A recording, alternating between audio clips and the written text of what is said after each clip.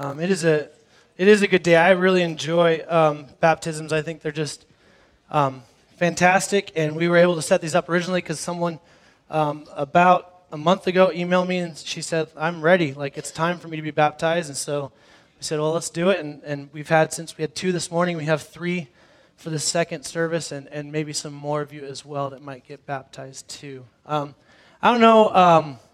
As a pastor, I get the opportunity to do weddings.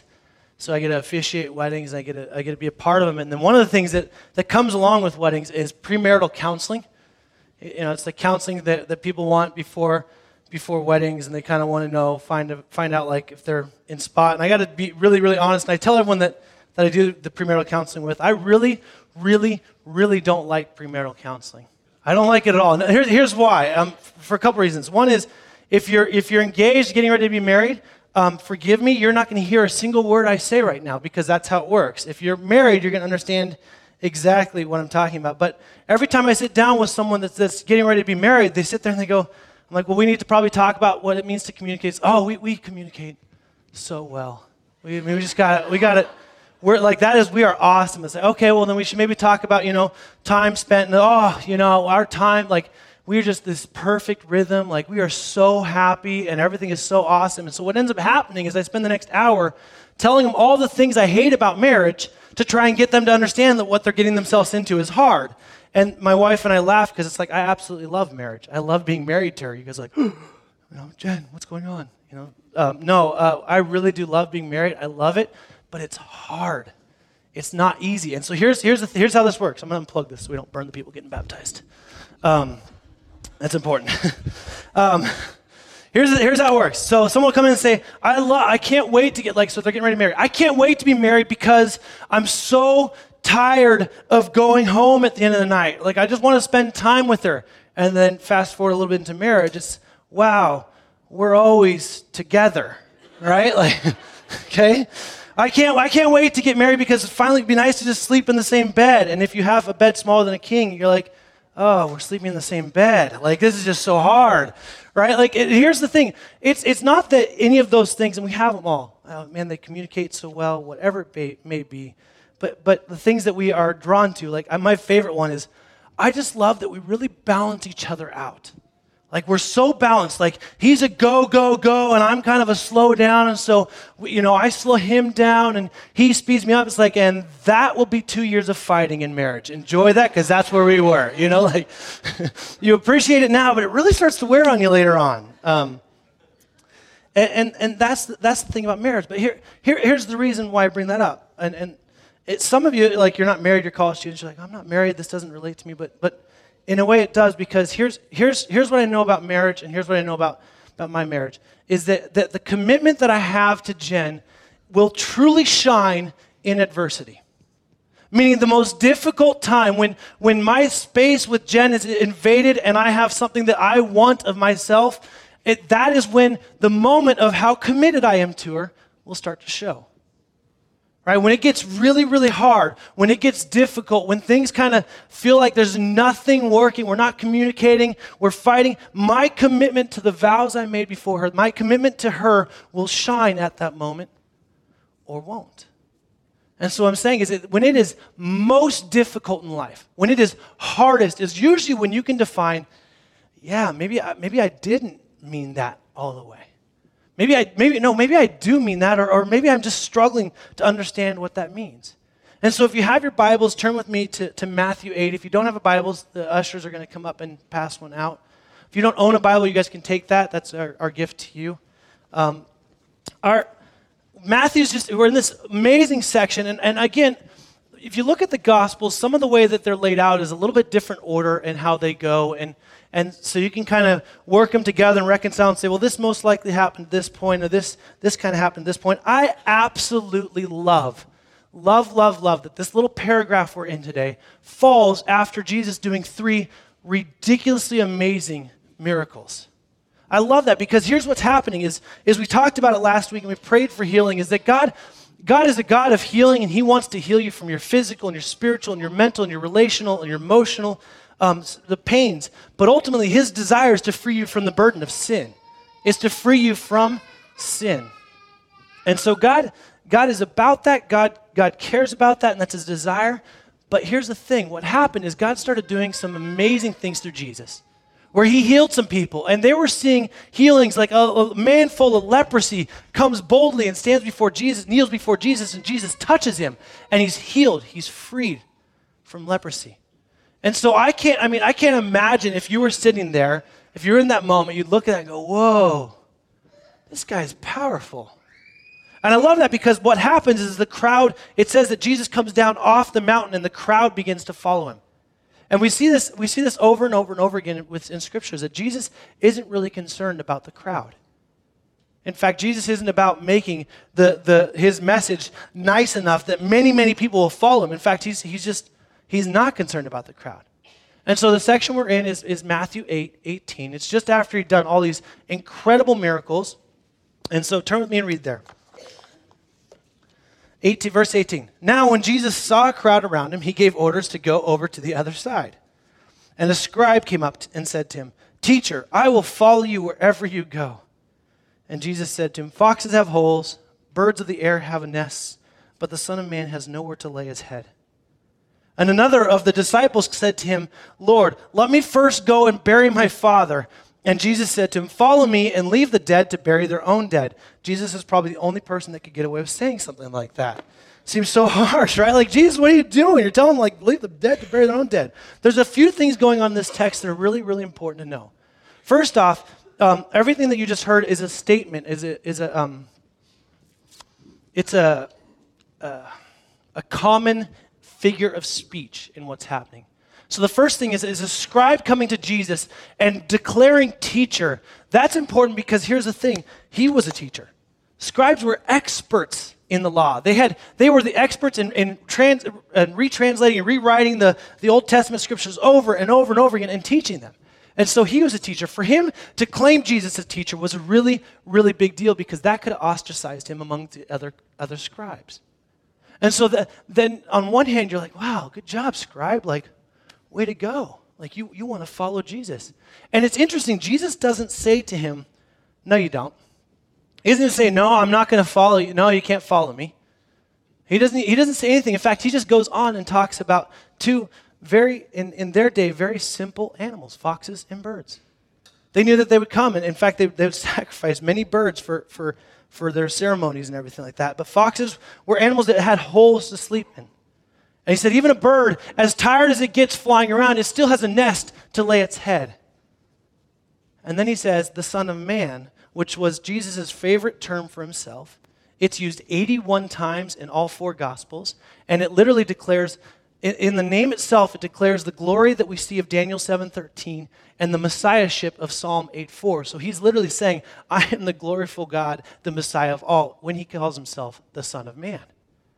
And he says the Son of Man has no place to rest his head. It's not like he didn't have places to stay. Like, we know that he stays at Peter's mother-in-law's house. We know that he has disciples that he stays with. So it's not like he's homeless and has no way to go, but he doesn't own any home. He doesn't have a place to call home. And so he says, I don't have just the basic luxuries of life. I don't have the basic luxuries of just laying my head down on my pillow at night in my house. It's my house.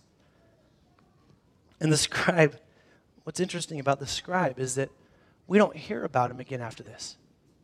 We don't see and the scribe followed him and was excited about not having a place to lay his head down.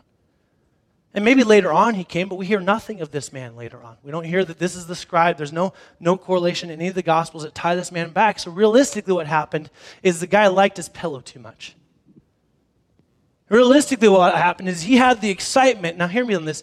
A lot of you have done this at youth camps early on in the past. You've done this. I will follow you, Jesus, because you're emotionally awesome and I love you right now. But then when you realize you don't have a place for your head that night, or life gets a little bit more difficult, you go, ooh, I got to follow you there?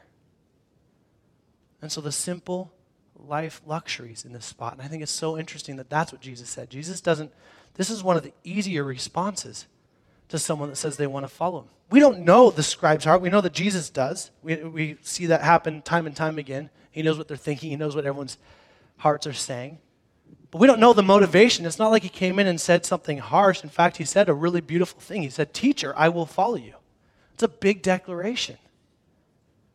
But apparently Jesus knew that his heart was different, and so Jesus didn't even raise the bar that high. And when I say raise the bar that high, later on, we see it in John 6, he tells people that they have to eat his flesh and drink his blood to follow him. So he kind of makes it pretty difficult, the standard. This was just, hey, I don't have a place to put my head. And the scribe goes, no, that's not worth it. And he runs. He goes away. Doesn't follow Jesus.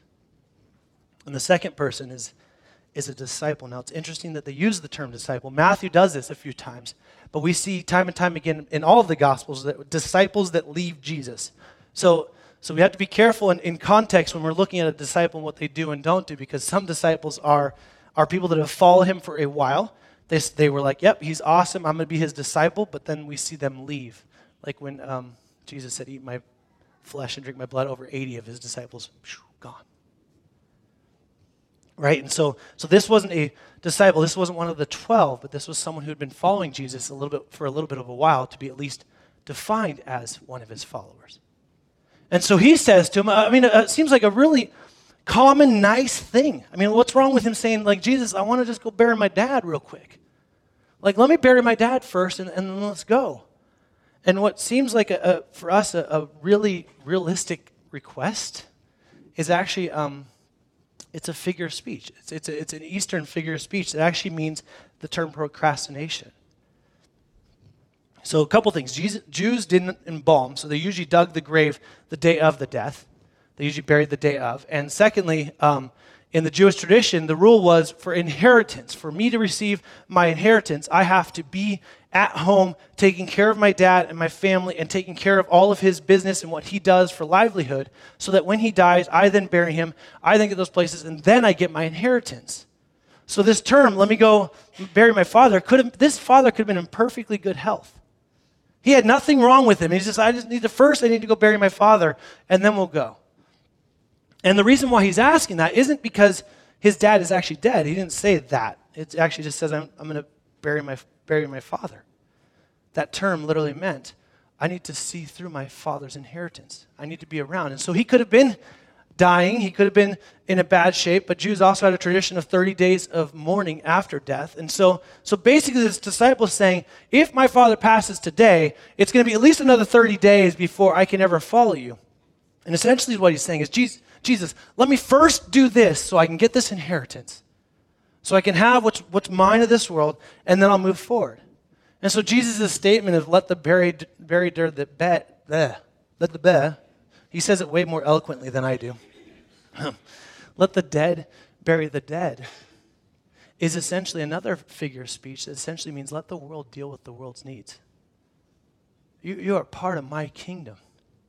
And so Jesus, this disciple, comes to him and says, I'm going to follow you, but first, I first need to do this. And he's saying, oh, forget it. You're about the kingdom. It's me first. Nothing comes before me. Nothing's first. How true of this is our lives. I started thinking of first in my own life, and maybe first in your life. Jesus, I will follow you wholeheartedly when I'm done with school. Man, Jesus, I'll follow you when the kids get to this stage. You'll have my attention financially once we have these things in place. Jesus, I'll follow you. Our relationship will really be centered on you once we're married, so then it's no longer sexually immoral. And this is us. We're good at this. I'll follow you when. And Jesus, in his graciousness, doesn't say anything other than, knock it off. Follow me first. The world will deal with the world. Like, you're of my kingdom today, so be a follower of me. See, the interesting thing is both these people that came to Jesus had contingencies. Both these people came to Jesus with this I will follow you when it's convenient. I will follow you once I get this inheritance and I'm in place. I will follow you as long as it's easy. As long as there's no hardship. I talked about premarital counseling.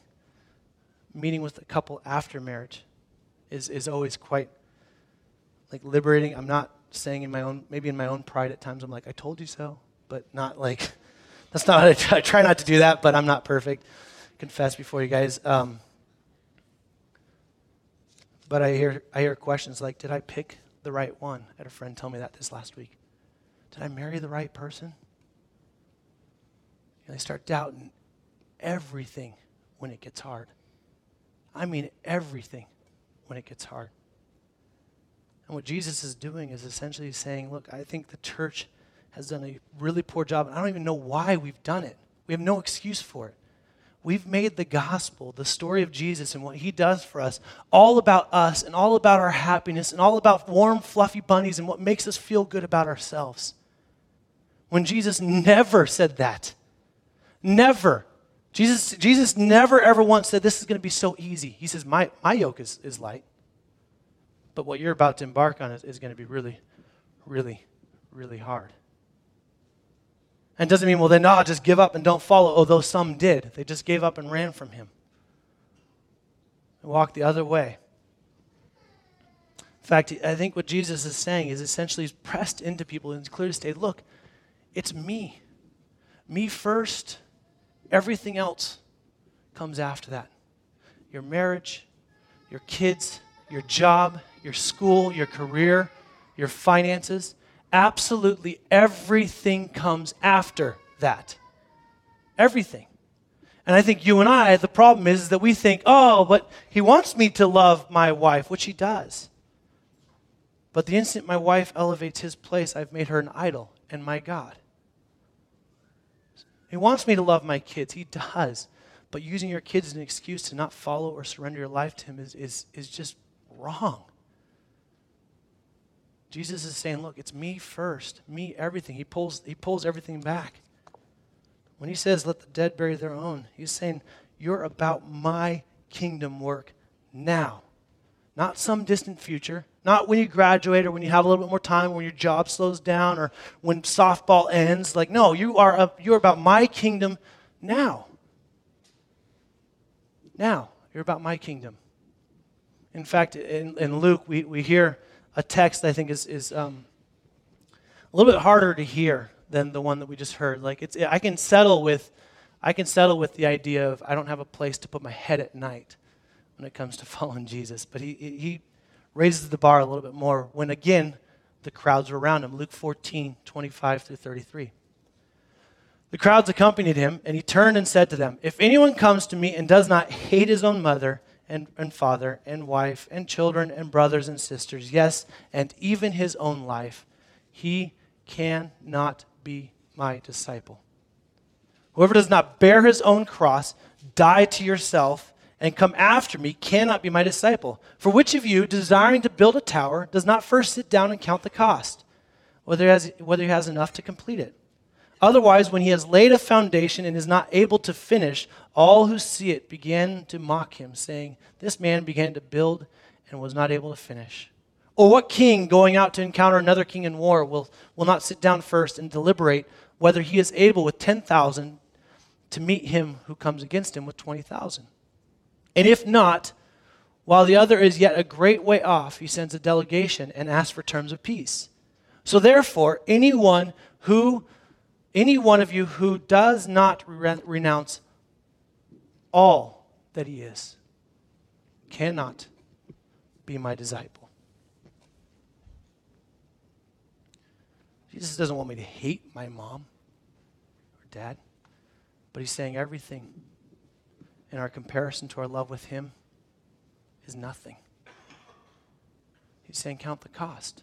You want to follow Jesus? You want to follow me? Well, then you have to die to yourself. Take up the cross meant that didn't mean anything else. It didn't mean put a cross on a necklace. It literally meant you are going to be crucified to yourself and now mine. You're paid for, you're bought for a price, and therefore when it gets hard, you don't run away. You sit and you recognize that God is present in hardship. See, Jesus is saying, look, you're going to know when you said, whether you were 12 or 13 or a year ago or 6 months ago, whenever it was, I will follow you, you know how you're going to see that come to fruition is when it gets hard. When adversity sets in place, do you just go, this is too hard, I'm out. I'm out. You know what's interesting at weddings?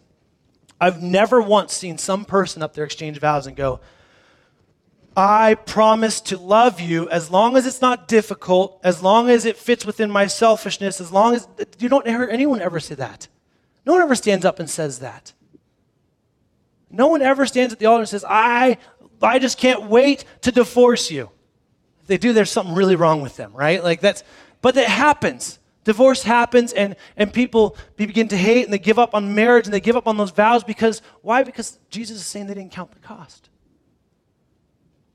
He's saying they didn't really understand what they were getting themselves into. He's saying, you've missed it.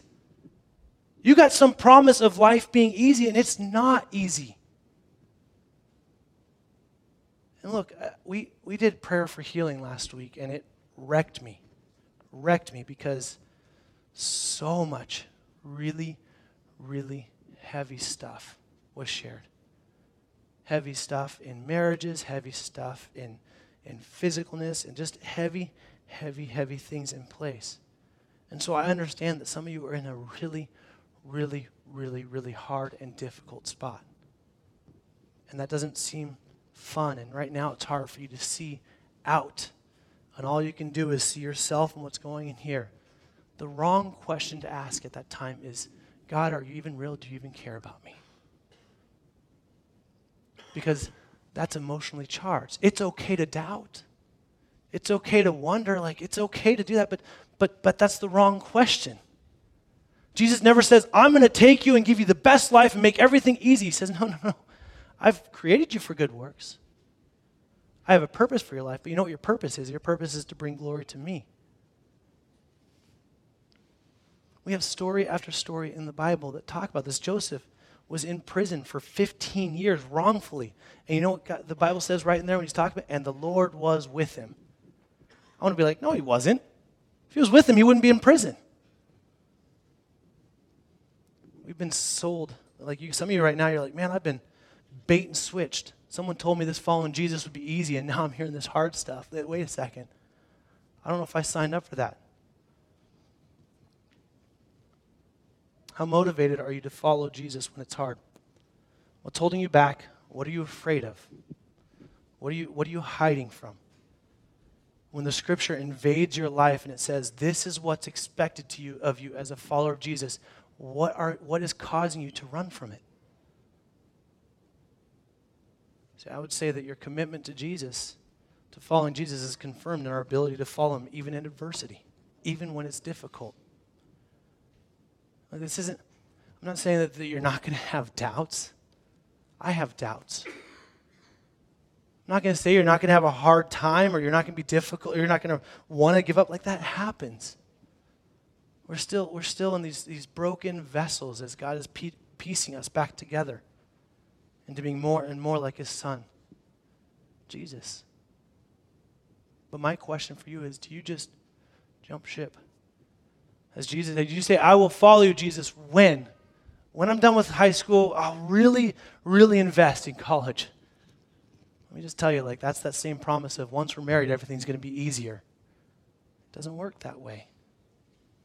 And here's what's silly to me and myself, and why I get in these moments of self-pity, man, what's going on? Life's hard. What's going on? Jesus, never promised that life would be easy. And here's the other promise, that he never once said that he would forsake us and leave us. But you know what the Bible does say about us? It says that if you are a child of God, if you are adopted into his household, if you are his son or daughter, then you are an alien to this world. You do not fit in this world. You are a square peg, round hole. So it shouldn't shock us when the brokenness and the mess of this world spills on us. It shouldn't shock us when friends are waylaying their life and their marriage. It shouldn't shock us when physicalness will not heal and it's just destroying the body. This world is a mess. We have the narrative that tells us why it's a mess and what God's doing to redeem it. And he doesn't say, I'm going to save you so that you can be happy and so you can have this perfect life. You can have your 3.2 kids and your white picket fence and no problems and the perfect job and all these things working out absolutely perfect. No, he says, I'm going to save you so that you can do my kingdom work today in the mess today. That means that it's going to be hard. It's going to be difficult. And in fact, you know what it means? It means that daily you're going to have to die to yourself. Daily you're going to have to die to yourself. Not once when I was 12 years old. Not once when, I was raised in the church and so it just happened. That's why I love baptism. This is why I love baptism. We baptized someone last service that literally got up and just basically said, I'm done running. I was raised in the church and I've never really believed it. I'm done running from the church. I'm done. I'm done running from God. I'm done running from it all. I'm finally ready to surrender. And this is a guy that said that in the midst of some really, really, really, really hard stuff that came to surface last week in our healing. Every week someone gets baptized. Every time we do this, someone gets baptized, and they just claim this like it meant something, but now I understand in obedience what he's calling me to. And that's what this is about. Jesus is saying, look, I'm going to call you to obedience. I'm going to call you to a life that's lived for my purposes and my will, and there's going to be times where you're not going to like it. You're going to go, that doesn't make sense. I love in John when Jesus tells them they're going to have to eat my flesh and drink my blood. It's a really hard truth. That even his 12 disciples are like, Jesus, this is a hard truth. That's a really hard thing. You know what Jesus asked? Well, are you going to leave me too? And I love Peter's response. Where else would we go? What else is there? You're the God, the Savior, the one that brings eternal life. What else is there worth living for? And that's, I think, maybe the question that God's getting to all of us, whether it's, I will follow you when it's easy, or I will follow you when I take care of these things. Is Jesus enough to follow right now in your life? Not when, not if he takes care of these things, not if this sets in motion. Is he enough? Is he enough? I think that's the question in this. Again, it doesn't mean that you're going to be perfect. In fact, we've already talked about this, but coming to Jesus is on his terms and not yours. You come on his terms. The person that truly comes to Christ comes in humility, meekness, a needy beggar, in spirit, who hungers and thirsts for righteousness, who cries for mercy, and is willing to be hated, reviled, and persecuted for the sake of the Lord. Matthew 5, the Beatitudes. Right, we come to him realizing we got nothing to bring to this table. So why hold on to some stuff? Why want an inheritance and then follow? Why wait until these worldly circumstances get in place so that you can live a part of the spiritual kingdom that you were called to be a part of the day you surrendered your life to him? So in just a second, we're going to do baptisms, which I think line up perfectly with this. And here's why I'm going to bring this up, is because this happened in the first service, and we have someone that's getting baptized in the second service that made this confession in the first service, is that a lot of you have been running from baptism. You've been running from it because you're afraid that you won't follow him perfect. You're afraid that it means something more than it really does. You're afraid that you can't do it. And here's the thing. What I love, my friend Debbie said, she said the first litmus test to obedience to Christ is baptism. She said, that's it. Like, this is the first time. Like you want to see if you really are going to follow Jesus. When he says, be baptized, you obey and be baptized. And here's the thing. Some of you aren't doing that. You're running from it. You're hiding because you're like, I don't know. I'm just not sure I'm in place. Maybe it's because you're like, I haven't really counted the cost. Well, great. Count the cost. Spend some time figuring out how much this house is going to cost to build. Spend some time looking at just look at the 4 Gospels and look at what Jesus asks of those who follow him. Count the cost. But some of you, there's no excuse except for disobedience. Some of you need to come up and get wet clothes because you didn't come prepared. Because the Spirit of God says, I'm done. He's pushing on you, saying, you're done running from me. Surrender. Surrender it all. Don't hold anything back. And that's what needs to happen. So let me pray for us. God, thank you for your word. Thank you for a hard truth. Lord, I know in a text like this where it says follow you and it's not easy, it'd be really, really simple for every one of us in the room to go, this is just ridiculous, it's too hard, and give up. God, I pray that you would just push into us in that spot.